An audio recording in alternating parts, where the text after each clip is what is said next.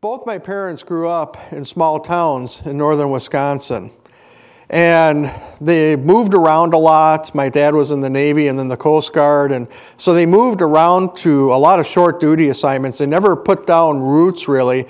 Even when they went back to Hayward after he got out of active duty, he then went to the State Patrol Academy and then was stationed in the Kenosha Division. And that's where they ended up putting down roots, buying a house, because he thought he was going to be there for a while. But it was also their first time really living in a larger city where they got to get to know people. They were putting down roots and everything like that. And unfortunately, it was the 70s when that happened. And I don't know how the 70s were in the smaller towns, but in the bigger towns, they kind of get swept up into a party atmosphere. It was a disco time. A lot of clubs were in Kenosha. Very, very heavy party atmosphere in the town at the time. And it led to them falling into several different things, and they ended up separating when I was 5 years old.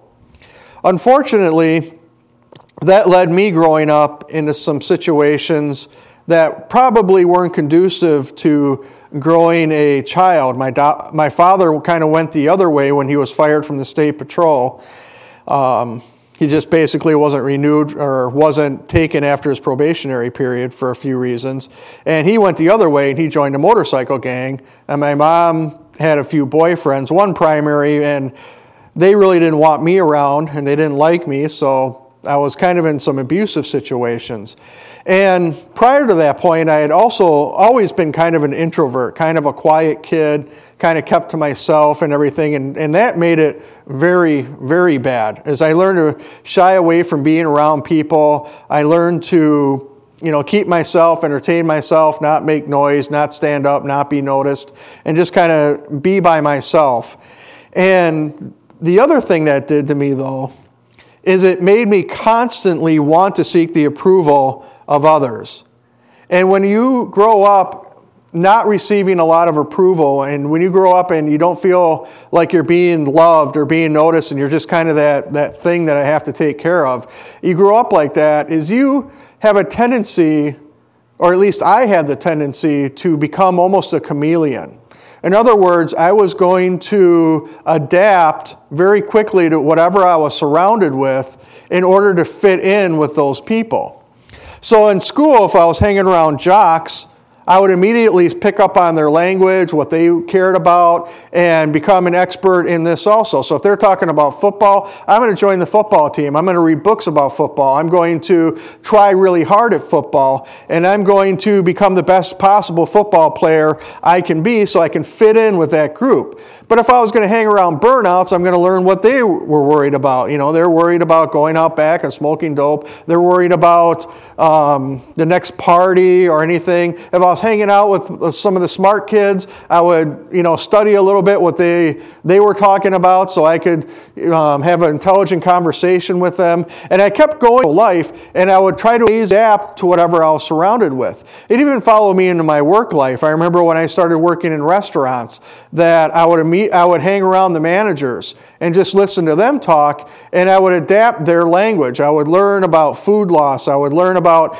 different things that affected the management so I could talk to them and try to fit in with that kind of an environment. The problem with that is that when I got saved, I carried that same kind of dysfunction into the church. And I quickly learned to speak the language. I quickly learned and adapted to the expectations of those who were in church with me. And I was seen as kind of one of those success stories in the church early on because it seemed like I immediately adapted to things in the church. I kind of wanted to be in with that in crowd. And for years I was able to use that to cover up exactly who I really was on the inside. And I use that as a defense mechanism to desperately cover up who I really was on the inside. And I used it to cover up even a lot of deep-seated sin and showed this face to everybody, and everybody thought I was this great Christian and up-and-coming leader in the church and all that. And when a person is really concerned about what others think about them, it affects in how they view and values the opinions of others more than anything else. They will not hesitate to mistreat other people if it brings the approval of that in crowd or the cool people or the people that you're trying to get close to. I'm thankful to say that the Holy Spirit has worked out a lot of that within me. I still catch myself being a chameleon sometimes, and I have to repent and say, no, I stand for Jesus and not for the approval of others. But for the most part, a lot of that has worked out in my life. And I wanted to tell you all that because I want to frame this section of Scripture in this kind of a mindset because it talks a little bit about this. Jesus' brother James talks about liberty twice in the opening chapters of his book, and he always equates liberty with following what is in the Scriptures and talking about the law of liberty. So let's read about it. James chapter 2, verse 8. If you really fulfill the royal law according to the Scripture, you shall love your neighbor as yourself, you do well. But if you show partiality, you commit sin and are convicted by the law as transgressors. For whosoever will keep the whole law yet stumble at one point, he is guilty of all. For he who said, do not commit adultery, also said, do not murder. Now if you do not commit adultery, but you do murder, you have become a transgressor of the law. Verse 12, so speak and do as those who will be judged by the law of liberty. For judgment is without mercy to the one who shows no mercy. Mercy triumphs over judgment.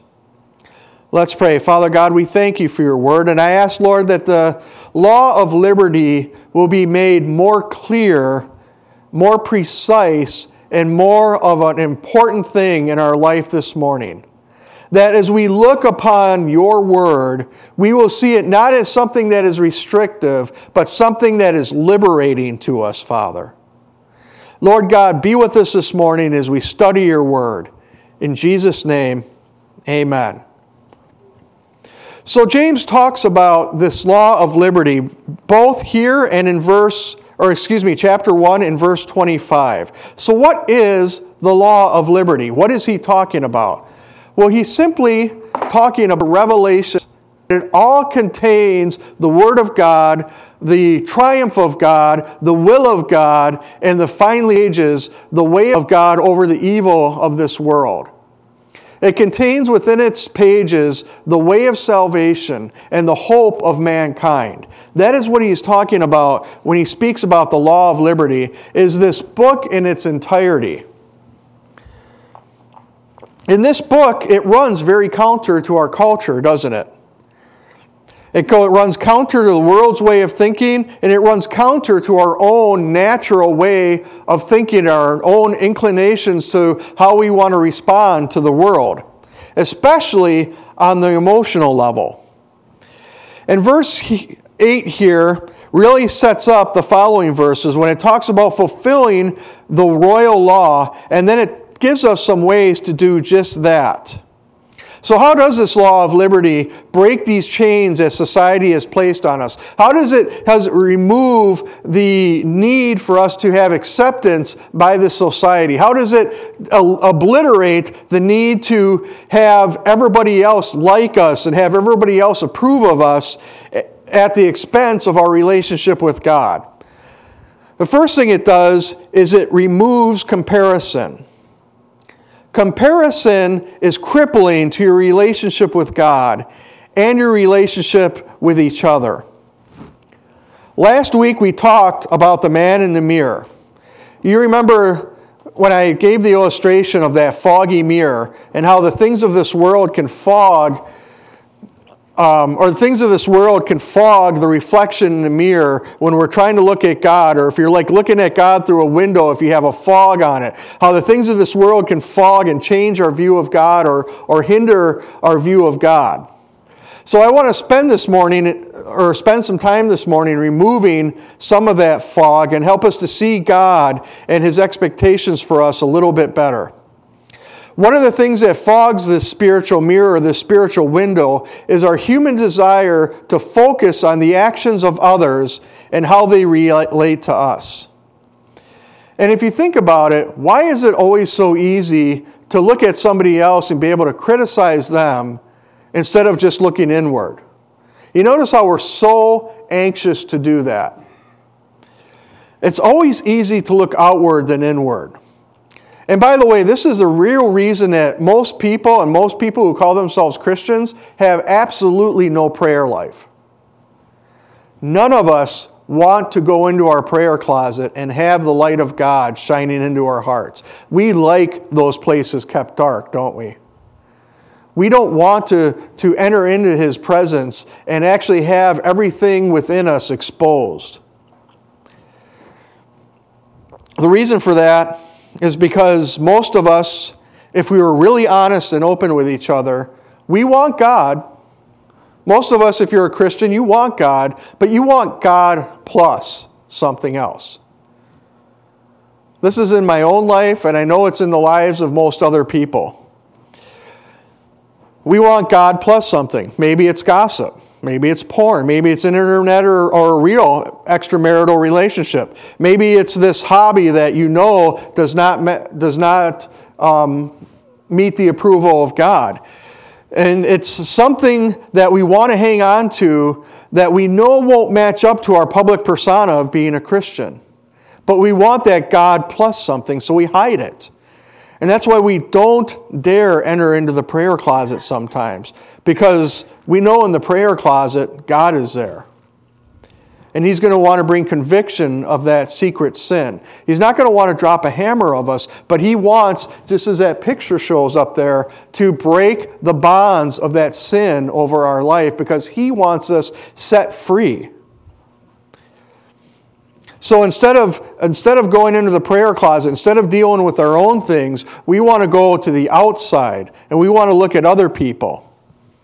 And we want to think, well, at least I don't do that, whatever that is. And a lot of times it leads us to gossip. A lot of times it leads us to look down our nose at other people. And if you think about it, if you're still in a workplace and you hang around people, everybody has a gossip that hangs around them. I mean, there's always that one person in any group that is always talking about other people, isn't there? And a lot of the times we get dragged into these things and we start listening to it, and we're even tempted to make ourselves look better by dragging down other people. And, Proverbs says that the words of a gossip are like choice morsels. They go down into a man's inward parts. And gossip, or pointing out other people's sin, feed that part of us that wants to feel good about ourselves, even when it's at the expense of others. And these choice morsels, though, they never build up another person, and they never build us up. They create a spiritual indigestion and spiritual death to the person serving them up. If you look at a person who does a lot of gossip, are they ever happy? Are they ever cheerful about sharing? They're always a person that is very unhappy. They're always a person that is bitter. They're always a person that is just generally grumpy all the time. And for some reason, within our sinful nature, we just feed on that. In reality, these comparisons do one of three things. One, it causes us to have inferiority, because it's a spiritual deception that creates this paradox in our life when we compare ourselves to others. When we look upon another person and we say, well, at least I'm not doing that, God. Or, at least, okay, I might cheat on my taxes a little bit, but at least I'm not going out and killing people. How many times do you have people tell when you're talking to them about Jesus, they say, well, I don't kill people. Doesn't that seem to be like the standard thing? Well, it's not like I'm out there killing people, so I must be doing okay. But what did James said? One who stumbles at one point is guilty of all of it. And it creates that deception within us that we start to judge our spiritual walk based on the actions of others instead of looking to Jesus. And it causes us to create this image, which is really a facade that other people see but isn't real. And the third thing about comparison is that comparison is healthy only in one case, and that is when we compare ourselves to perfection, which is Jesus. Jesus is our perfection. Jesus is the thing, the ruler that we stand up to. You see, it's easy for me to stand and try to say I'm bigger than this thing, but when you stand up next to the actual thing that you're supposed to measure up to, we see how short we fall to that, and how difficult it is to equate ourselves with Jesus. It's better for our own self-worth and our human nature to equate something that is smaller than us. But that is not our metric. Our ruler is Jesus. The second thing that the law of liberty does is it shows us God's focus. And God's focus is not found in legalism. A lot of people take this book and beat people over the head with it, but they don't live according to the law of love. Legalism is trying to find your self-worth with God through simple, grudging obedience to the Word of God. And legalistic people are those who consciously or unconsciously focus on obedience as a way to make themselves righteous before God. And you know what? The more legalistic a person is, the less joy they actually have. Have you ever seen really super religious people? They never smile. They're always frowning. They're just grumpy all the time. And you see people like this, like everybody knows who the Westboro Baptists are, who hold the signs outside of funerals and scream that God is going to send you to hell and all this kind of stuff. That's an extreme example of a legalistic person, but it's a very true example of what that kind of a mindset leads to, is saying, I'm better than you and God's going to send you to hell. Instead of saying, I am no better than you, and it's only through the blood of Jesus Christ that I can even call myself a Christian. But these are the kind of people who insist on dresses on women, no makeup, men show up to church in suits, all these extra things that build up pride within people and make people think that as long as I do this, I'm going to be okay with God. We kind of do this in the church too, though. Even in the assemblies, I remember Bible camps where I'd be picking up the kids and they'd be chanting things like, we don't smoke, we don't chew, we don't hang with those who do. Well, what does that really build up in people? Pride. I can say, I don't do this, therefore I'm better than that filthy, rotten sinner over there. That's what that builds up in people. I mean, I understand what they're trying to do, but really the end of that is legalism. And pointing out the sins of others to puff up myself and make myself think that I'm so much better than those people. You might as well change the words to, well, I don't do those things, therefore I'm better than they are. You might as well just change the chant to that. But if you really, really look into the Scriptures, who was Jesus the harshest with? Jesus' words, harshest words, were for those who were more worried about showing a facade to the world of being holy and put together and successful, super spiritual, but they actually had no heart change within them. Let's look at what he said to some of these kind of people. He said, woe to you, scribes and Pharisees, hypocrites! For you are like whitewashed tombs, which indeed appear beautiful outwardly, but inside are full of dead men's bones and all uncleanliness. Even so, you also appear outwardly righteous to men, but inside are full of hypocrisy and lawlessness. You know, God's focus isn't so much about the obedience to the jot and tittle of this book as it is bringing you back to life, restoring to you the same life that was found in Eden, where they were totally free from all constraints, and they were just said, just don't do this. This is your one fence that's going to keep you from falling off the cliff. He wants to establish the fences to keep us from falling off the cliff, but after that, he just wants us to live an abundant life. Jesus said that the thief comes only to steal and kill and destroy. I came that they may have life and have it abundantly. Jesus just doesn't want a group of people who just look good. He wants a bunch of people that have been changed from the inside through the Holy Spirit and the new birth. I mean, because after all, if we just create ethical people, have we done the work of the kingdom? Jesus said, go forth and make disciples, not mausoleums. Don't make a person look great on the outside, but they're still dead on the inside. He wants that perfect law of liberty to restore us into the image that He originally created within us. And God's different desire for His people is illustrated in 1 Samuel chapter 1. If you remember the story, it's a story of King Saul.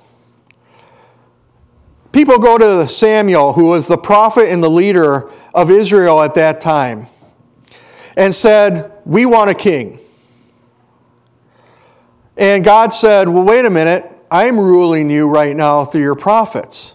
Or that's what Samuel said. He goes, well, God is your ruler. They said, no, we want a king and we want to be like the other nations. And Samuel took it to God, and God said, yeah, I know. It hasn't escaped my notice that they want an earthly king. He said, but, give them what they want, but warn them that these kings are going to turn out to be very, very bad eventually for them. That they're going to lead them astray. They're going to take their families. They're going to take their property. They're going to do all these bad things. But if they want a king, let them have him their way. So he sets up Saul as the human king. And naturally, he would be the person you would choose. He's a big guy. Big personality. He's the kind of guy that when he walks into the room, he fills the room with his personality. Very gregarious, very naturally is going to be the guy that people look at to be king. The problem is that he just stumbles through being a king because he has no self-esteem, he has no self-confidence, he's totally dependent upon the opinion of others, and he just stumbles his way until it becomes apparent that he can't even follow the most basic instructions of God. And God tells him through Samuel, I am stripping this kingdom away from you and I'm giving it to somebody else. I gave Israel the person they wanted, and he turned out to be an abject failure. Now I'm going to pick the guy that I want. So God tells Samuel, go to Jesse's house. And we're in 1 Samuel 16 now. He goes to the house and asks to see the eldest son. In Israel, the eldest son would have been the first person you look at. And when the eldest son, Eliab, came through the door, Samuel looked at him, and he's a spitting image of Saul. Big guy, gregarious, self-confident, everything else. And he says, surely the Lord's anointed stands before me. The Lord said, nope, I have rejected him as king. Okay, well, maybe Samuel's thinking, well, maybe it's kind of a Jacob versus Esau thing. It'll be the second guy that comes through. Brings in the second son. No, I have rejected him as king also. Brings another son. I've rejected him as king. Brings another son. No, I've rejected him as king. And Samuel said, well, I don't understand. Who am I supposed to be anointing as king? Do you even have any more sons? He goes, well, we got kind of the runt of the litter. He's out tending sheep. We don't even keep him around the house. Nobody really likes him. He's kind of, the black sheep of the family kind of, and we keep him out there on the back 40. Don't bring him around the house. You need to bring that son to me because I need to see him. So he comes in, and as soon as David walks in, he sees him.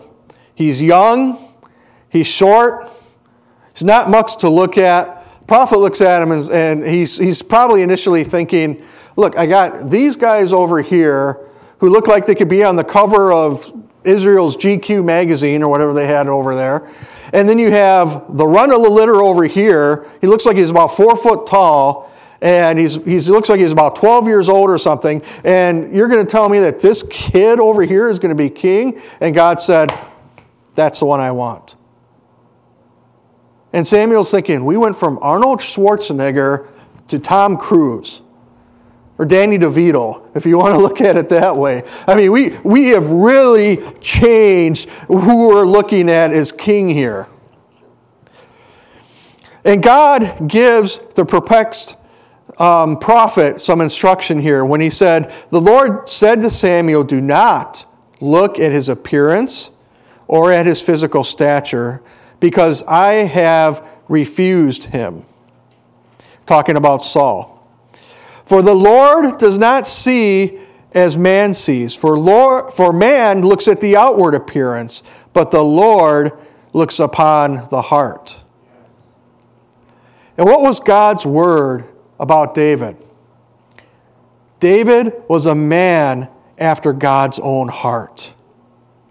And that's the litmus test that we're talking about, that the law of liberty is supposed to produce within us. Because God doesn't want just a bunch of people grumbling through being obedient to Him. Too many people view the law of God and the moral character of God as people viewed Soviet Russia and the KGB. They think that, okay, I have to just trudge through life. Hopefully I'll make it to heaven. Hopefully the angels aren't looking at me. They look at the angels like the KGB or something, that they're going to come and sweep them away. And they have this so much fear of God's displeasure. And that's not the kind of thing that God wants in His relationship with us. Not just a grudging, grouchy obedience to God's will, but a joyful acceptance and faith that God knows best. A faith that says, I trust Him. I trust His law. And I'm going to continue to walk with Him regardless of how things may look on this world.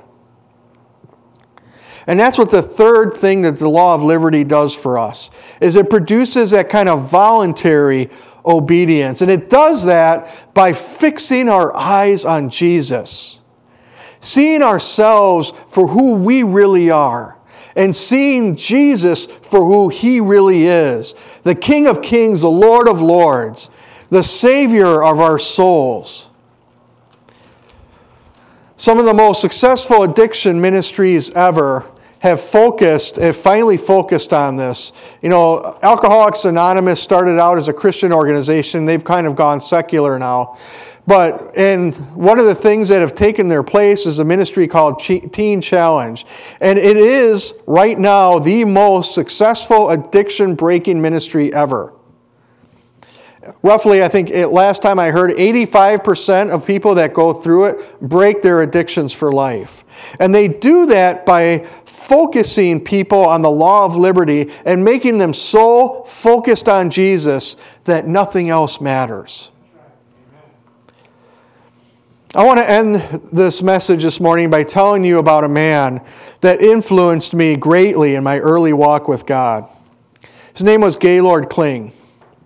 Gaylord was a man much like my parents, a man that had way too much fun in the 70s. He was addicted to drugs, many drugs, early in his life, and was on his way to an early grave. But one day, he met Jesus. And he was radically changed, radically saved. Gaylord gazed into that law of liberty, and he realized that all these things that he loved in life were in reality chains that the devil and the world had put on him to bind him and drag him down. And he was set free from all that. All the drugs, all the partying, that whole wild lifestyle that he lived fell off of him. He became a radical follower of Jesus Christ, one of the most radical followers of Jesus Christ I've ever met. And he was one of the most prolific soul winners I've ever known. I remember once I was driving him home from church, and down the street from the church, he saw this person. He could just obviously tell that she was just having a rough time. She was crying. She was just kind of trudging along. And he said, stop, pull over the car. He goes, I believe in drive-by witnessing. And he jumps out of the car and leads the woman to Jesus.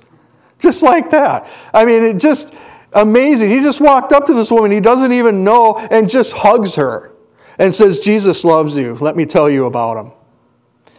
I mean, him and I would go into the most dangerous areas of Kenosha. I mean, where drug dealers would be pulling up telling us to get out of the neighborhood. And he said, nope. He goes, I'm going to be here for Jesus, and I'm telling people about Jesus. Just a wild man for God. And I just love this guy. And I don't hold up Gaylord to say, be like him. If he were still alive and here, he would be holding up the same sign that he would hold up in the choir once in a while during praise and worship that's just simply said, Jesus. And it's just a testimony of what Jesus can do in your life when we look at that perfect law of liberty. And that same Jesus that did this in Gaylord's life is the same one that is here this morning. And he wants to give us the same freedom, us the same liberty, and us the same love for God that Gaylord knew, and he lived until his dying breath. Let's pray. Father God, I thank you, Lord, for your perfect law of liberty. And I ask, Father, that we begin to change our minds about the Word of God.